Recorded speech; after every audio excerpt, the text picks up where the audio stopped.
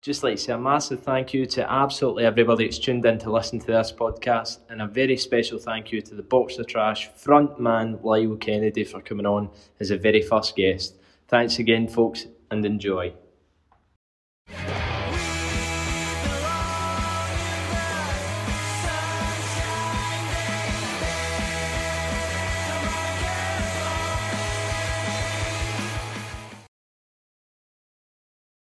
Right, so we're on first episode, and thank you, Lyle, for obviously coming on. Aye, not a problem, sir. Not a problem. So how's life treating you so far? Anyway, what's been happening? Just busy as fuck. Honestly, aye. Just practicing, gigging, and then try to focus on this album that's coming out. Aye, going out to Chicago as well. Chi-Town, aye. It's massive, isn't it? And it's Kanye West it. So what was it? What's actually going back to the start with, or what's got you into music? What's made you want to pursue it as a career as such? My football career never went that well, so I'm thinking what's the next passion was music, and they both intertwine with each other, so aye. I thought it. Aye. Is there anything about music? I thought just singing, or do you like to do anything else? Is there anything else that you'd like to do within it? Obviously seen you try to play a guitar, which is... I just the thing about music, singing and gigging is and whatever else comes along with that is brilliant. But see, to write your own songs, your own lyrics, and just sitting there like there's a blank canvas basically. You're just putting pen to paper and writing your life in, aren't you? You're just bringing up a song in a couple of minutes, or it could be a couple of days. Or you write lyrics and then go back to it a few weeks later and you're like, that was actually quite good, that. You can make a song now, you've got more idea of what you want to do with it, so... more to go with it. Well, that's what I was actually thinking about. I wrote down something the other day there, just when I was thinking about this. Obviously, you're part of Box of Trash, so there's 4 of you in Box of Trash. Aye. So what I was thinking, the most bizarre scenario, right? I was thinking, right, if you've got a sheet of paper, right, and 4 guys have got a pencil each, and you're to basically somebody's to come up and say to you, what's your goal? Right. Are you all going to draw the same picture? Is it all going to meet in the middle? No. It's the idea what our goal is. It's just we enjoy what we're doing, and whatever comes along with it. It's no like, of course it would be good to sell out big venues and for to make a proper career out of it, but we're just happy just being on the stage and practicing, doing sound magic. Just that's where the passion is. You know what I mean? So just absolutely enjoying it. Well, that's another thing as well. Obviously, you were in a couple of bands before, and obviously the Ranzas, which was massive. Been to a few gigs with that, which was mental. Thanks for coming along, man. And then there was, is it LA Club? Is it Royale or Royal? It's a La Club Royale. La Club. Aye. I haven't got it Chicken Royale for 2 years. Everybody's saying that. How's Chicken Royale then?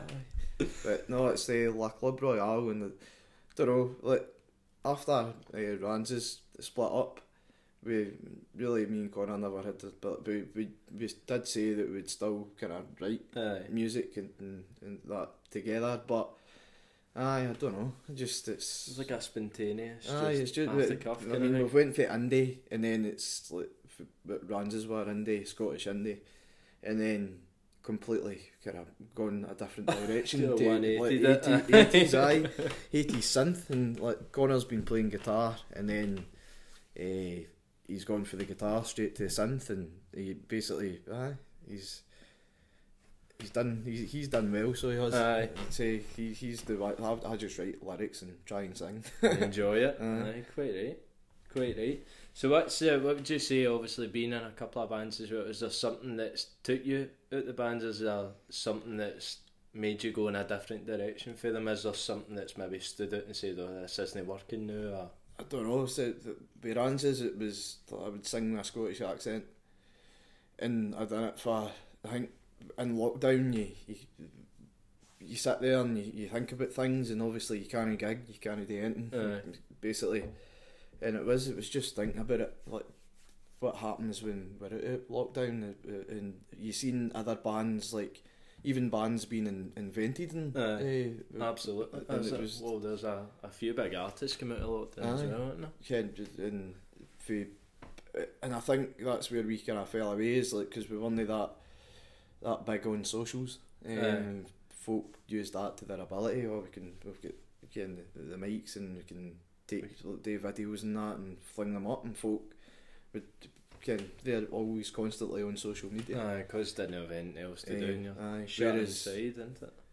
I had a house with a vein in it, and I dug in Shawnee, and you could hear if Shawnee sneezed from down the stair, like, trying to get a video done, you know what I mean? Or if the wee man's playing the PlayStation, like I couldn't cut and edit that out. I didn't have that sort of space or anything. I couldn't, like, I don't know. I wasn't that creative, but I just think that in lockdown we just wanted to try something different. Right. I know obviously during lockdown a lot of folk bought bread makers, done TikTok trends, and you get an addition to the family. Right. You didn't quite catch on to the trends. No, I didn't know what was going on. I didn't get the memo. I did make spicy onions and that and whatever else, but no, it's just. It was quite weird. It was a weird time to live through. It was bizarre. It's one of the things though. It's probably a moment in time that you're probably going to wish you had again at some point. And I do think it's a blessing in disguise, especially for music, because I mean, there's Box of Trash. I think if it wasn't for lockdown, we wouldn't have had the songs that are now on the album, which are featured in the album.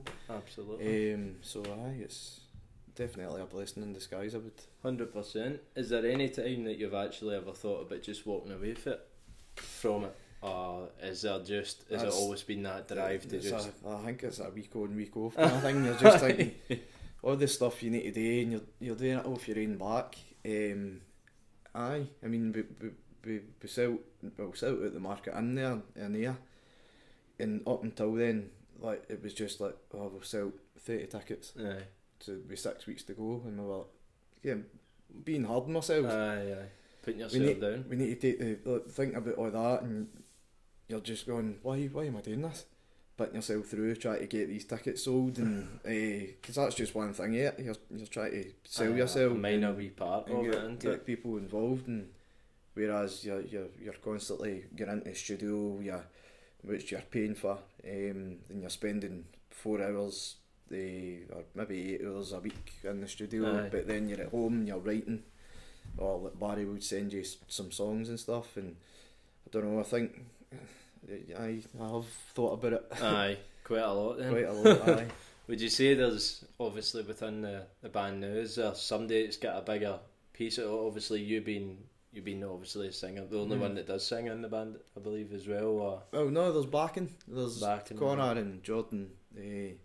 Do backing, sometimes Barry as well, so we all chip in with most aspects of what we're playing in that, and if we've got ideas or something, if Barry's got Barry can play bass as well, and Connor, he played guitar and Ranzes, so if there's like an idea between both instruments or whatever, even though Barry's playing guitar in Box of Trash, I'll go, I've got a bass line for you to Connor, and then Connor will learn off Barry and he'll show him how to play it and make it his own. So he's all sort of bounce off each other and stuff as well. Whereas I try and make noises and they'll go, what are you doing? And then Connor will do the same to Barry, and Barry go, I can. I'm like, you're just making this up, man. Stand at the front of the tambourine and make music happen. So what's obviously you're all going to Chicago? You got a date for it at all? 8th of September. 8th of September. I'll need to check that, but I think it should be. What about, is there going to be a lot of gigs coming up to that then? I take it, is there going to be... I think we've got 2, which one is next, this Friday coming, which is the modern kind we're supporting up in 13th Note in Glasgow. Right. And then we've got one at Nice and Sleazy's somewhere in July. I'll try and find that out. I'll send you the link. Absolutely. We'll put it back up on this as well, so everybody can get a ticket and go along to it. As I say, obviously talked about going to Chicago. I did put down a quote the other day there just as I was I was thinking about it, and I genuinely think it's one of the bands.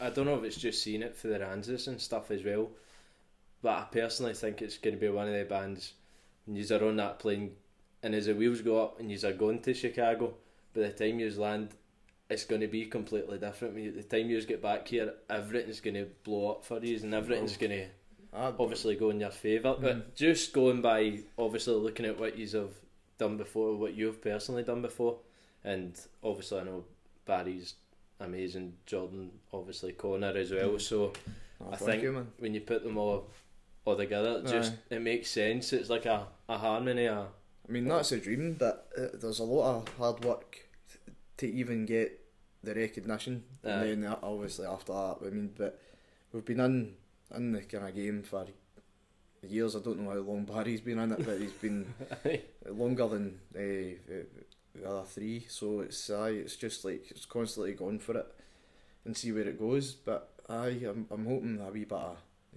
luck comes our way this time, and absolutely we can push on and actually live the dream that we constantly 100%. Dream about every day. I think it's because there's been that much work as well through the likes of COVID and lockdown. It's give you that drive, because obviously if it was any other day and it was just, because it puts everything into perspective to say, because you're sitting there and you're thinking, well, if I'm sitting doing this, I can hear somebody sneezing in another room. If I was making multi-millions, I couldn't hear them sneezing for 3 miles. It's mental, but obviously it does seem, the way that it's going, that everything is just going to, it's about time that everything's going to fall into place, obviously, because everything that you have done up to now is obviously all, there's a lot of plan. We don't really have, like, I think we starting the music away back in 2013, whenever it was, we never really had a plan. You always had that when you were naive, and you always had that, got to write a song and make it one hit wonder or something. But again, that's the hoose pied. You know what I mean? But Britain's Got Talent, like Giant Down or something. Everybody's the expectation. We know what the expectation is, and it's it'd be great, obviously, to hit it big. But the expectation is there's a lot of hard work to. There is a lot of hurdles in place. A lot of hurdles you need to climb.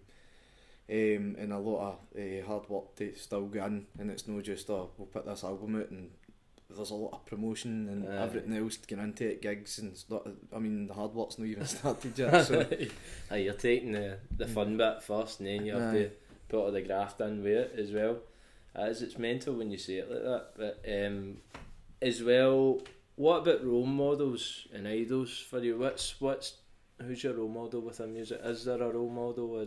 In music, well, Pete Doherty. I always say that, and the fact is that he's an incredible songwriter, lyrically.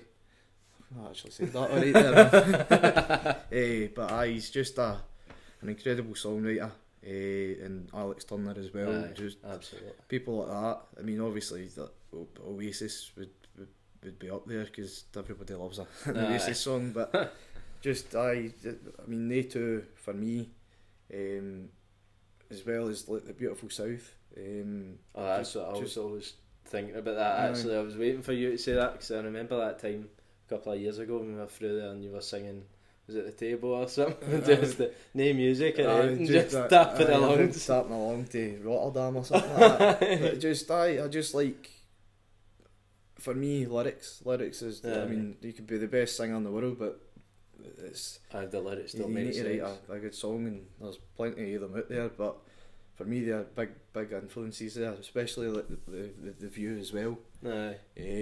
For commercially getting told that a Scottish accent wouldn't work, it's then bizarre, it just shows you that it does, but sometimes it does and sometimes it doesn't. But for 100%. Them it worked, and they were one of they were my idols as well when I was younger. So because it's a big Scottish band that never lost the Scottish about them. Because I mean, you get like a Biffy Clyro on it, who you wouldn't think they were from Kilmarnock or wherever. Some of them for here as well. It's like you would never think that, because I think they're from somewhere in LA or something. The way they speak. But that was the other thing. Like, so we when Ranzas split up, it was like I had to train myself out for doing that Scottish accent, which was hard because you'd be sitting there and then like you'd be writing a song and then Connor would stop and go, this is another Ranzas tune. I'm like, right, okay. So then he'd get the synth it and writing with the synth and seeing what we come up with, and then it was changing the accent. But then I had that in my mind with Box of Trash. I was always trying to change my accent when I had the two bands going. So I was going Scottish accent to this kind of, I would say diluted accent. I don't want to say American accent because it's no. You can judge for yourself once you hear the album, like. But it's just you're not emphasising the Scottishness, basically. It's bizarre as well because when you go to America and stuff, well, I've never been personally, but I've seen the likes of when people go to America and they say they're Scottish, they're all hyped up and stuff. Like, you're actually Scottish, but you can't understand it. So it's like that's my fear because like folk can't understand me here. So what chance have I got over there? I could it to Chicago and nobody can understand what you're saying. What? What? Yeah, Barry, you ask for chapstick, mate. That's just take your ink glass on or something. So obviously we're looking out into the future with it as well. I mean, obviously big things have happened for a lot of people for this country, as you say, in the past couple of years. The likes of Lewis Capaldi, there is a lot of Scottish people, St Phoenix Boys as well. The Snuts especially. Then you've got Dictator. A lot of West Lothian bands are coming out the blue, just absolutely dynamite. And it's unreal. The Snuts are unbelievable as well, just as you say that. The way that Ayrshire's a big place and you just want a scene. There's bands out there, incredible bands, Ayrshire bands out there, but it just felt the last, I'd say, well, whenever I've been in music, it's always kind of Glasgow. You need to go. You need to kind of into the big smoke. Take everybody up there, and you've got buses and that, and you're thinking, well, we can not just have a gig in here. You know what I mean? 30 miles down the road in 5 minutes for you, which would be obviously the perfect scenario as well, which you've obviously been doing, obviously, at the marketing and stuff. When was it? Was it last year? Press Fest was last year? You doing that again this year? We done was it? We didn't play in 20. What year's this? 22. We didn't play in 2021 at all. No.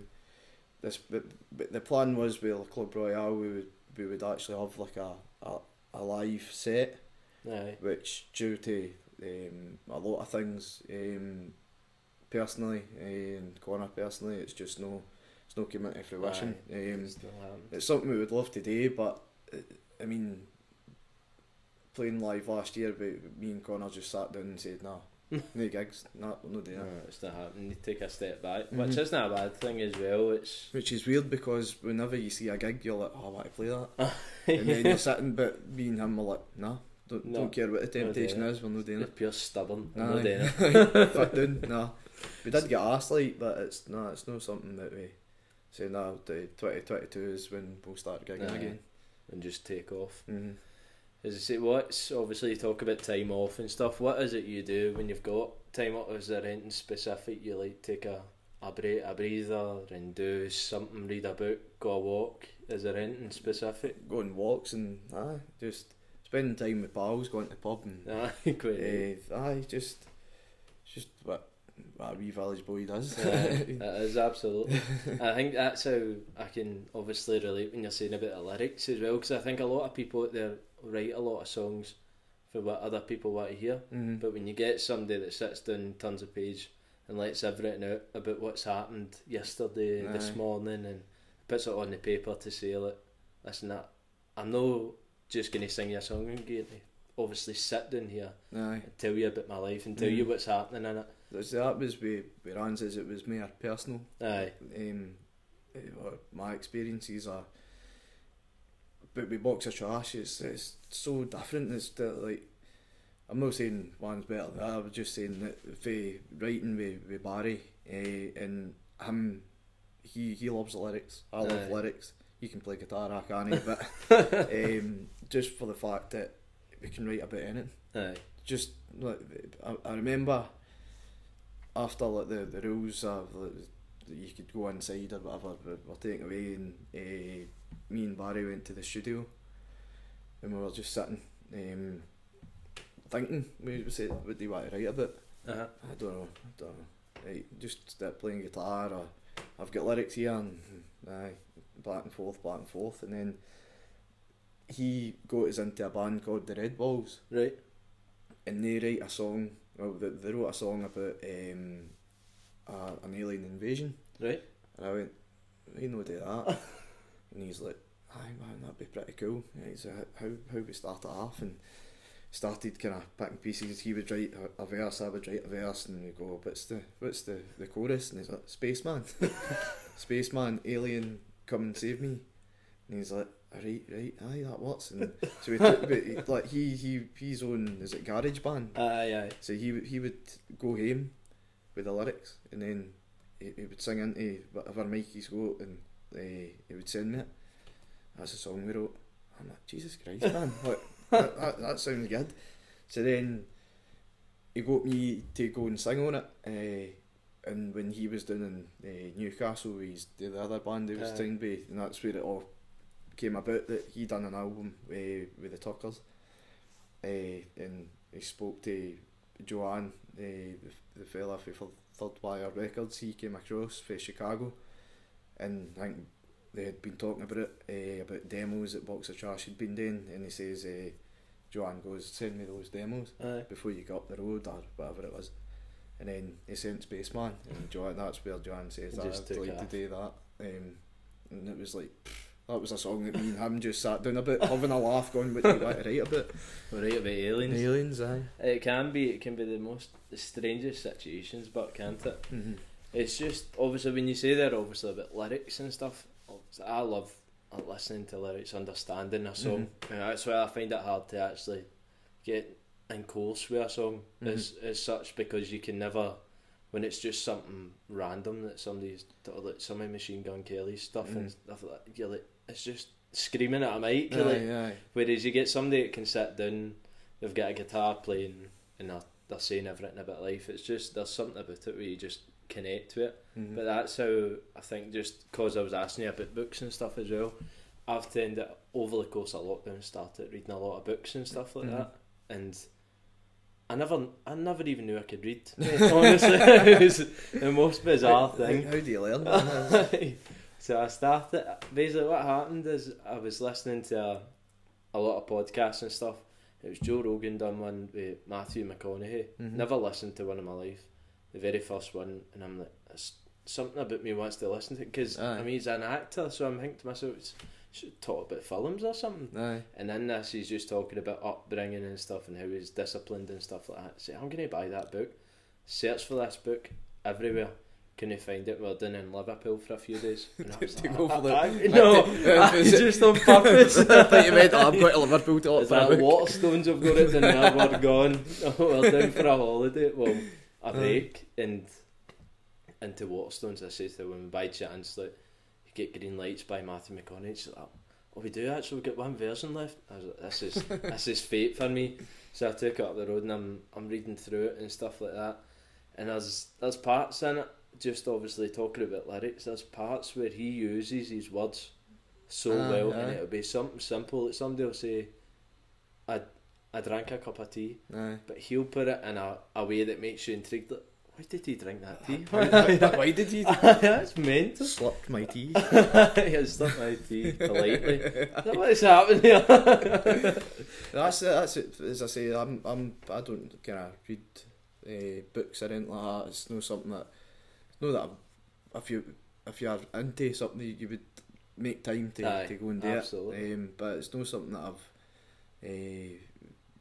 fell in love with is reading books or anything like that. But I do find like even like poetry and stuff like that. I mean, you could touch on that as reading. But it does. It's really you fall in love with it, essentially, because it is essentially it's literature and poetry and things like that. So it's the exact same with a song. It's just you're hearing the words instead of reading them off a page. Which is why I think a lot of people lose sight of that, especially when they get into bands and stuff, because sing the songs without feeling the song, if you know what I mean. So they'll get up there and sing something about somebody that passed away, but you've never lost anybody in your life, so it's no your song kind of thing. But it's one of the things I think for me personally, obviously reading books and stuff and listening to music, much like obviously the intro to this podcast. So obviously we've used your song Sunshine for the Ranzas, which every single time I get in a car it's on my queue to play it, so it's every single time. You see the listens going up every time. He must have gotten that motor again. So what would you say personally to somebody that's sitting there now thinking, no, I think I could write a song, I want to put pen to paper, I want to stand on a stage, I want to get boys running about me, and I want to sing my story. What would you say to them? Just go and do it. Just go and do it. I mean, when I was at school, must have been a bit. I remember wanting to be in a band when I was about 15-year-old. There was a band called Blackberry Jack for here, and I seen them at the, what was that? There was a venue where Whitlett's Fix play. It was Jam at the Dam. And I mind seeing them there a bit later on in life as well, but just the crowd that they were bringing, and just seeing this band fair just going up and singing their songs, and for this crowd to come along and sing them back, and I think they go like really far. They were on the verge of getting signed, and I don't know the ins and outs of it, but it didn't happen. Didn't go. But they should have been. And the fact is that when I was about 15, 16, going up to Glasgow, like they would have like we have taken a bus up to like King Tut's and things like that, but they were 2 double-decker buses full of folk, and like you couldn't get a seat, so you would go to the Chase and there, get picked up there, and then go straight up to Glasgow and go and see them play like the O2 ABC or whatever it was, and that's all. And you would go to school the next day, and getting 15, 16 probably shouldn't have been there, but you think to yourself, that was brilliant, and all your pals were there. So it's a dead enjoyable experience, isn't it? Aye, and that's all you talk about the next day, or when they play next, when you go on, and it was mad, and that stuck with me, and I ended up playing football with the lead singer later on, and just talking to him, and Ricky Mackay, Fair, that was the fella. He done a lot of gigs like the Market Inn and setting up for the local scene, or these gigs, and I think me and Connor had talked about when we were in the Shires, like getting our first gig and stuff, and try to get a few dates here and there, and speaking to Ricky at the football, he's like, I mean, you done a cover, I think we done a cover of Love Will Tear Us Apart, by Joy Division, and he loved it, and he's like, you need to play that, you need to come along to, I think it was the Market Inn, we'll get his own, and all you need to do is sell a few tickets. Good. And just for there, it just went. Aye. What would you say the best place that you've played is? Where have you walked into and felt almost intimidated, but also like relieved, like I can't believe I'm in this building?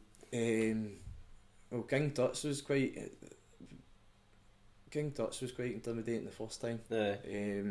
Because DF concerts, obviously the connection they've got to like transmitting back in the day with Teen the Part and stuff, you're thinking I need to impress we need to have, and you're thinking, well, all these folk that like I've told them we've sold 70 tickets, well, all these folk turn up and like, aye, right, you've sold 70 tickets kind of thing, you're no one to disappoint them. Aye, absolutely. That was quite kind of intimidating, but when you're there, you're just thinking, it's such an iconic venue, with the connection to Oasis and how they were found. They were found there. You know what I mean? So we have McGee, like, but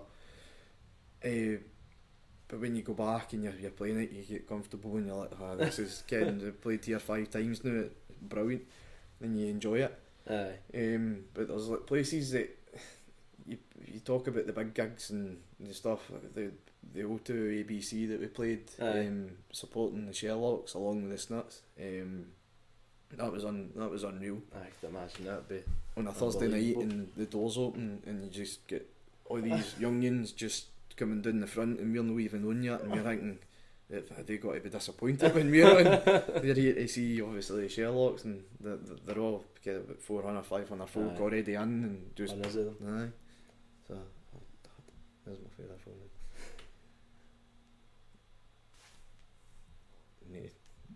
So would you say you still get nerves in that walking onto a stage? Are you still nervous now? As obviously a follow up to the last time you done a gig, if you went on a stage now, would you be like more comfortable, or do you always get nerves? I think usually a few pints down or whatever and that settles the nerves, but you do get, right before you go in, you do get nervous because you've got 1,000 things in your head. Are folk got to turn up, or are folk got to enjoy this? And then it's just like, nah, I'm going to enjoy this. As soon as you go on the stage, it's just like, nah, I'm here. That's it. I'm going up to do my thing, and if you don't like it, you don't like it. Get let loose, innit?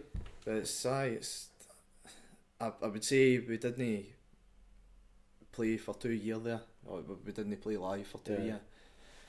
Obviously due to COVID, but I was really nervous before that Market gig, and usually you don't think about it a couple of days before it or a couple of weeks before it. But up that build up, I was 5 minutes myself, before. I was just thinking to myself, I'm and I had to say, I said to Jordan, I was like, Jojo, mate, I'm shouting myself. He's like, you'll be fine on stage. And talking to Matt Hickman, a Brown Bear, and he played a show before, a week or 2 weeks before we played, and he says your nerves, as soon as you go on that stage, your nerves are just away, because he hadn't played like a jacket in it, and you take it off as soon as you're on. He hadn't played in like the kind of same amount of time as us, and it was just like, I was asking him how were you feeling, how do I manage this kind of thing, and that's the kind of person that Matt is. He's always giving the scene advice and helping, which is, I can only thank the guy. It's a massive thing, isn't it? I know, obviously, as you're saying about when you walk on, as soon as you're on, the nerves just go. Obviously, another up and coming guy that we've tried to basically speak to in the past few weeks, Gary Falls, is obviously a comedian. He says it as in he's the most anxious person you could ever meet in your life, but as soon as he goes on there, it's as if it just clicks and everything's just set. I would say that I'm anxious. You can ask the boys, like I'm always like worrying about something or overthinking about something, and they're like, wait, Lyle, calm down. But then when you're up on stage, you're just, I mind the very first gig the Shire's ever done, when the first band that I was in, we played acoustic, so there's me, Connor and James on this wee stage at the basement in there, and I had like my partner Shawnee and all her pals and whatever there, and for the whole gig I looked at the ground. Oh, you didn't look at it? Couldn't look up because every time that I looked up I get this fear, and I started and it felt as if, I don't know, maybe the anxiety kind of like an overwhelming sort of thing. Do you think there's any reason for that, or is that just something that, is there anything maybe over the years or anything that's brought that on? Have you always been like that? Or? I just struggle with confidence, and that's what being in like a band has helped with that, has managed that kind of being anxious all the time. Maybe sometimes it plays up, but it's like as soon as you're on that stage, you feel you're the man, you're who they're there to see as such, isn't it? And you're going up there to perform stuff that you've spent weeks, months, maybe years writing, and it's there. That's build up to that moment, and you're straight on stage. Ready for it. Is there anything that you'd probably say? Is there a song that you'd want to write that you've not wrote yet? Is there something in your mind that you say, I'd love to put that in a song, but I don't know how to. Well, that you see on my phone, there's see the notes. In the notes that there's thousands. I've got a new phone. I've got the old phone in the house Because it's packed that much. I've not got enough storage. It's just like I would sit there, see if you're watching films or a TV series or something, and somebody says that a wee something that just gets their attention, and you're like, I'm writing that down. Sure, turn that back. No, I'm not. And you would just write it down, and then you would think, I could go back to it and put it into a song. There's hundreds of stuff. So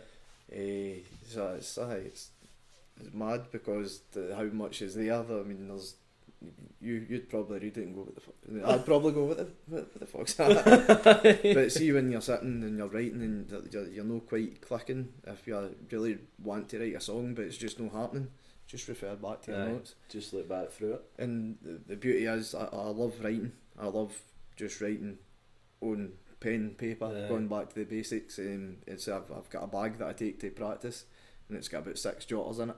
6 like books. The one that's got like completed song lyrics in it, and then there's another like 3 or 4 that I've wrote notes in. Or there's like one like all these empty pages, and then right in the middle where I've had an idea, I've just opened it and I've just put something in there, going, what is he doing? Alright, so I started a couple of years ago, just after COVID. That's another thing that I learned from Matthew McConaughey's book. He said he kept a journal, and that's essentially what his book is, a book of memoirs. So he speaks about how he keeps a journal about his thoughts, because on the days where he's not feeling right, we'll refer back to when he was feeling right. And that's quite good, it is good, to be honest. And I started doing it. I've not done it recently, but I started doing it, and everything I was writing something down and making sure every day I was writing something down. Whether it be a list, he does a list every single day. He says, wake up in the morning, kiss your wife, dish out, all these things, just the simplest things, and you think to yourself, because as he says, you could get to 10 o'clock at night and forget what you had for breakfast. So you forget all the things, but you also forget the good things. As much as you're going through all the hard times and stuff, you also forget all the positive things that happen. Like, there'll be someday, obviously, hopefully there's somebody going to be listening to this that's sitting there going, do you know something, I'd love to be in that boy's position. Like what he's done, where he's been, the videos he's made. Obviously the video you made during lockdown for the dancers and stuff like that. That got a lot of people talking. Obviously getting everybody involved in it. So, there'll be somebody that's sitting there going, you know, I really want to. That's my inspiration. Like he said something that's ticked inside my head. So, keeping that journal, obviously, for me, like looking back in things and just seeing, some of the random things I write down. I've got one, mate, honestly, I wrote one down that says, life's just one massive PlayStation and we've all got a controller. See? So essentially that's what it is as well, because you... Maybe put that in a song. I'll give you some royalties or whatever. Yeah, absolutely. But it's true as well. Every single day we're waking up, I press the on button, you pick up the controller and you're let loose. You press the buttons, you turn the analog stick, shift it, go exactly where you want to go. We're all trying to get through it. It's mental, but obviously you've took a few steps further than a lot of people have. You've been in a lot of places a lot of people could only wish to play in as well, which is a massive inspiration to even look back at that the now, before you've even went that wee bit further. So opportunities as well. I feel for like up and coming bands, there needs to be more opportunities to play bigger places. Like even festivals need to take a chance, and obviously like equality and things like that should be taken into it as well. So everybody could make a wee bit of difference and a wee bit of change. And a band, an upcoming band playing a big venue like or a festival, what that does to their confidence and what that does for the love of music as 100%. well. Well, when you look at it, you look at the people that came for like busking and stuff. Like you've got Ben Monteith, you've got Rihanna Downey. She's blew up. There's hundreds of them. Ed Sheeran as well. Sheeran was a busker. I know he's he's selling out Wembley Stadium. You think to yourself, if you gave somebody that chance, you wouldn't have to look in the streets for them. Just look in the pubs and the clubs and the people that are playing these places and want to be in these stages. That's mental, but it seems to be a thing. There is, as you say, through social media, there's more recognition out there. There's a lot of people catching on to what they need to do, and a lot of people that are sitting back saying, "No, I'll wait." Aye. But obviously, yous have took the high road by saying we're gonna get it out there, we're gonna post on socials, we'll get different social medias, we'll do personal ones, we'll do the band one, which I think is a massive advantage as well. I think making back then, and we were making it up as we go along. Like we were. You need a good, need a good team around you. And when I say team, that's like everybody doing socials, or everybody like to build up to that. Or if you've got somebody like Craig, we've got a boy, Craig McInnes, who's kindly doing helping us out in socials and things like that. That even if we didn't think we needed, we didn't think, or we don't think we need a manager or at this point, but then a couple of months or whatever down the line we're looking at exploring that. So it's get a good team around you if you get at that kind of level, and then have a plan. Let it take its course. Well, that's why as well as obviously myself, I've set all this up by myself now, but as I said to you earlier on, I'm hoping over the next year or so, hopefully towards the end of the year, we're going to have, obviously when we get you back in, we're going to have a full setup, a studio all set up, we've got cameras, we've got that'll be class, man. Everything just sitting ready to go, and that's obviously everybody's got to have a goal. You've got to have that in your head, like you've got to be, as I've heard a lot of people saying, you've got to be 5 years ahead, like your hero's always got to be 5 years ahead, so you're never going to achieve it. So even if you get to, if you say, right, I want to sell 25 different self-made albums in the next 5 years, and I want to sell it the Hydro 100 times. So in the next 5 years, if you've done that, that's no, you achieved it. You're gonna set it again. So it's the good thing about it is constantly setting it and no settling for anything. So sitting back and going, like, I'm gonna do this, I'm gonna do that, and then as soon as you get to that, going right, that's us here. Let's go further. So if we play there, then that will lead to that. It's the kind of thing. It's just and that's why I like that reference to the likes of the PlayStation, because that's what it is. It's you're walking up a level. That's essentially what it is, mate. What you're doing is you're setting a ladder up, and everything you're doing, you're taking a step up. You see a bit further, you go a bit further. That's essentially what it is. So it's good to obviously sit down with somebody that's got pretty much the exact same outlook as well. I mean, I'm dead anxious. I don't like a lot of confrontation. I don't like to be in a lot of... I was saying that I like to be in a lot of spaces with a lot of people that I know. Like, so the feeling that you'll get standing on stage with people that have paid to come and see you. So they're all people that essentially you'll know, or you'll feel that you know, because they've paid to come and listen to the lyrics that you're putting on a page. So, I mean, it's good to sit down with somebody and obviously hear the thoughts when it's obviously so similar as well. So I mean, see the thing with like even folk like giving you compliments and stuff. I just no. Cheers, thanks. I like to just be like kind of, don't know, zen. Just go with it, just nod. I think the compliments, that's no something that you hear all the time or what you're accustomed to or whatever. But it's like even like bad comments and that. It's gets your anxiety kind of. You take everything a wee bit. Because you don't want to have somebody's like telling you that you're good or whatever, and then you're not want to be, they're telling me and then you become a dickhead or something. I'm on top of the world here.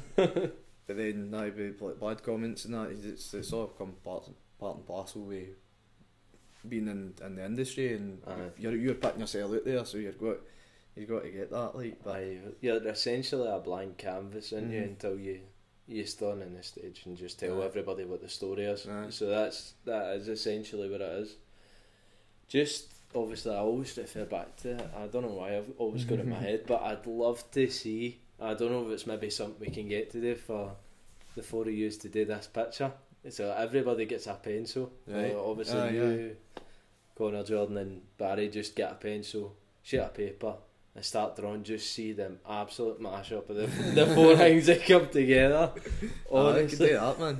I think we're practicing Monday or Wednesday or both. I don't know if it's for last gig on Friday, so if you're free we could come down 100%, put pen to paper and draw. See what happens. See what happens. That's what I was thinking as well. It's one of the things. I mean, you could go to Chicago, come back, things that absolutely took off, came through the roof.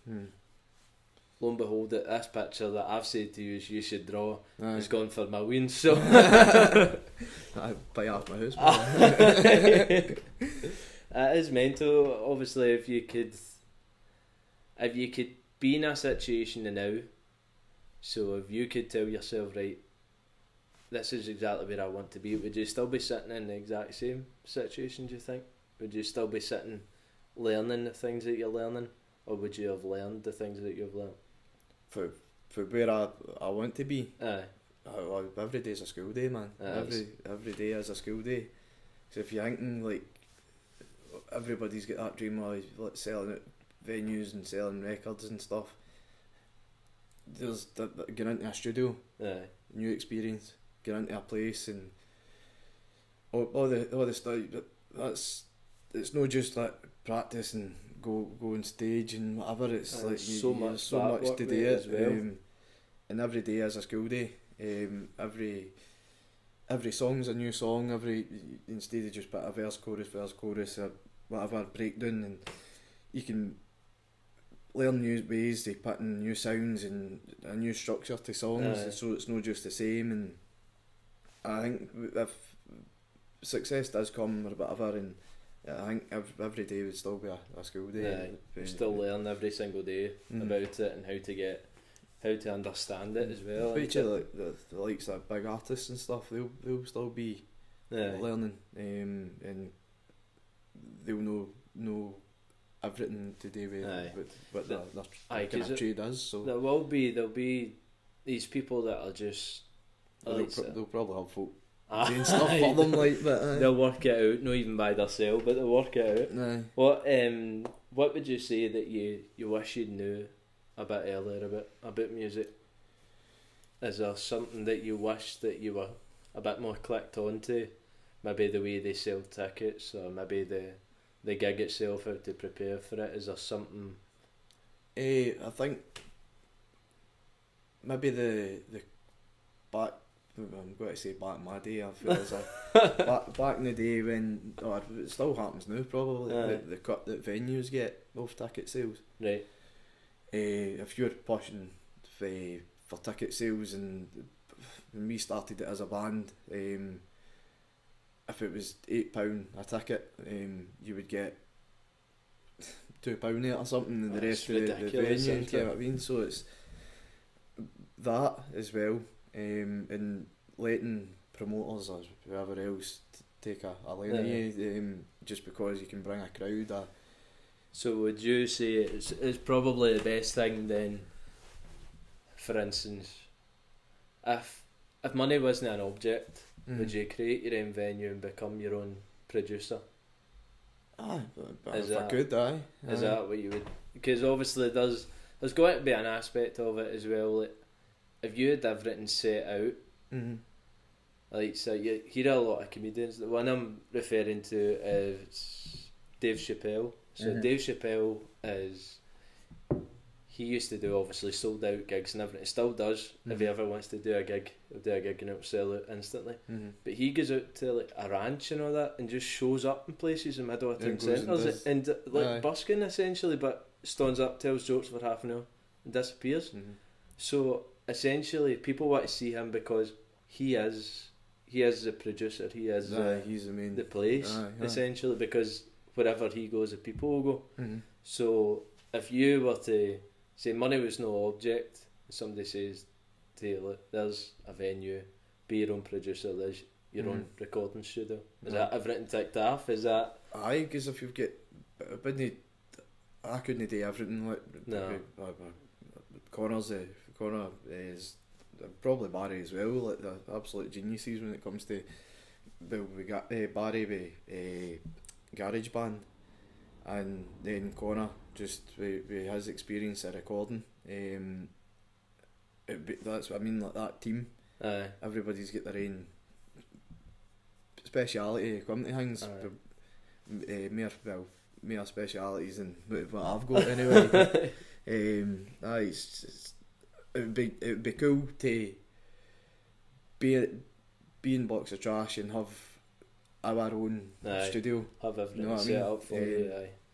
No, would it be? And I think that's the ultimate goal. I know, obviously, when Ed Sheeran made it, he ended up buying. What was it? He bought a village or something. And it was like he just sold everybody. That's it. Handbag.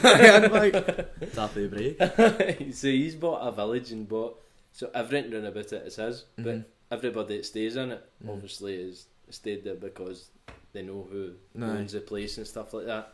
So when you look at it that way, it's like if you could, he's essentially became a place. For being this wee guy in a street. So it's mental. But obviously, mate, it's been brilliant. Obviously, having you on, having a chat, seeing what's going to be for the future of Box of Trash, which sounds to be obviously very, very good things. What would you say? Where can the listeners and everybody connect with you? Was best to get in touch? Well, Twitter. I'm on Twitter myself, like putting up stupid tweets or whatever else. But Twitter, Facebook, Instagram, or come to our gigs. Because we always spend time talking to everybody and getting a couple of photos and everything. Just having a few pints or something, connecting that way. But just as I say, come to our gigs and we can get steaming. Get a laugh. Quite right. So obviously I'm going to tag in as well for the upcoming one. It's next week for your gig. So I'm going to put that into the bio for this. Brilliant. So anybody that tunes in is going to obviously have the link right there just to click onto it, buy a ticket. Last but not least, who would you like to see in the podcast? Who would you like to see come on and have a chat and have a laugh? Even be involved with, come as a guest and sit with them. I would say one of the boys for Box of Trash. Like the Connor, Jojo or Barry, or Matt Hickman, for Brown Bear. I keep on raving about that. He's brilliant. Just in local music scene, you've got bands like Pelican Rogue as well. For AR, you've got Aiden for the Shengies, folk like that. Just in the Snuts and stuff as well. These Scottish bands. Try and get folk like that on, just everyday day-to-day folk. And that's the thing is you want to sit down and speak with people that are genuine on a level with you and they know the stuff that you're talking about. No somebody that comes in, flies in for Hollywood and tells you how they made them breakfast or something. But no, it's been good, mate, so I can only thank you, and I can't thank you enough, to be honest, for obviously being the first guest on, and I wish you all the best success. Same with your podcast, man. Thanks very much. Brilliant. Cheers for the pints and all. Thanks everybody for listening. Cheers everybody.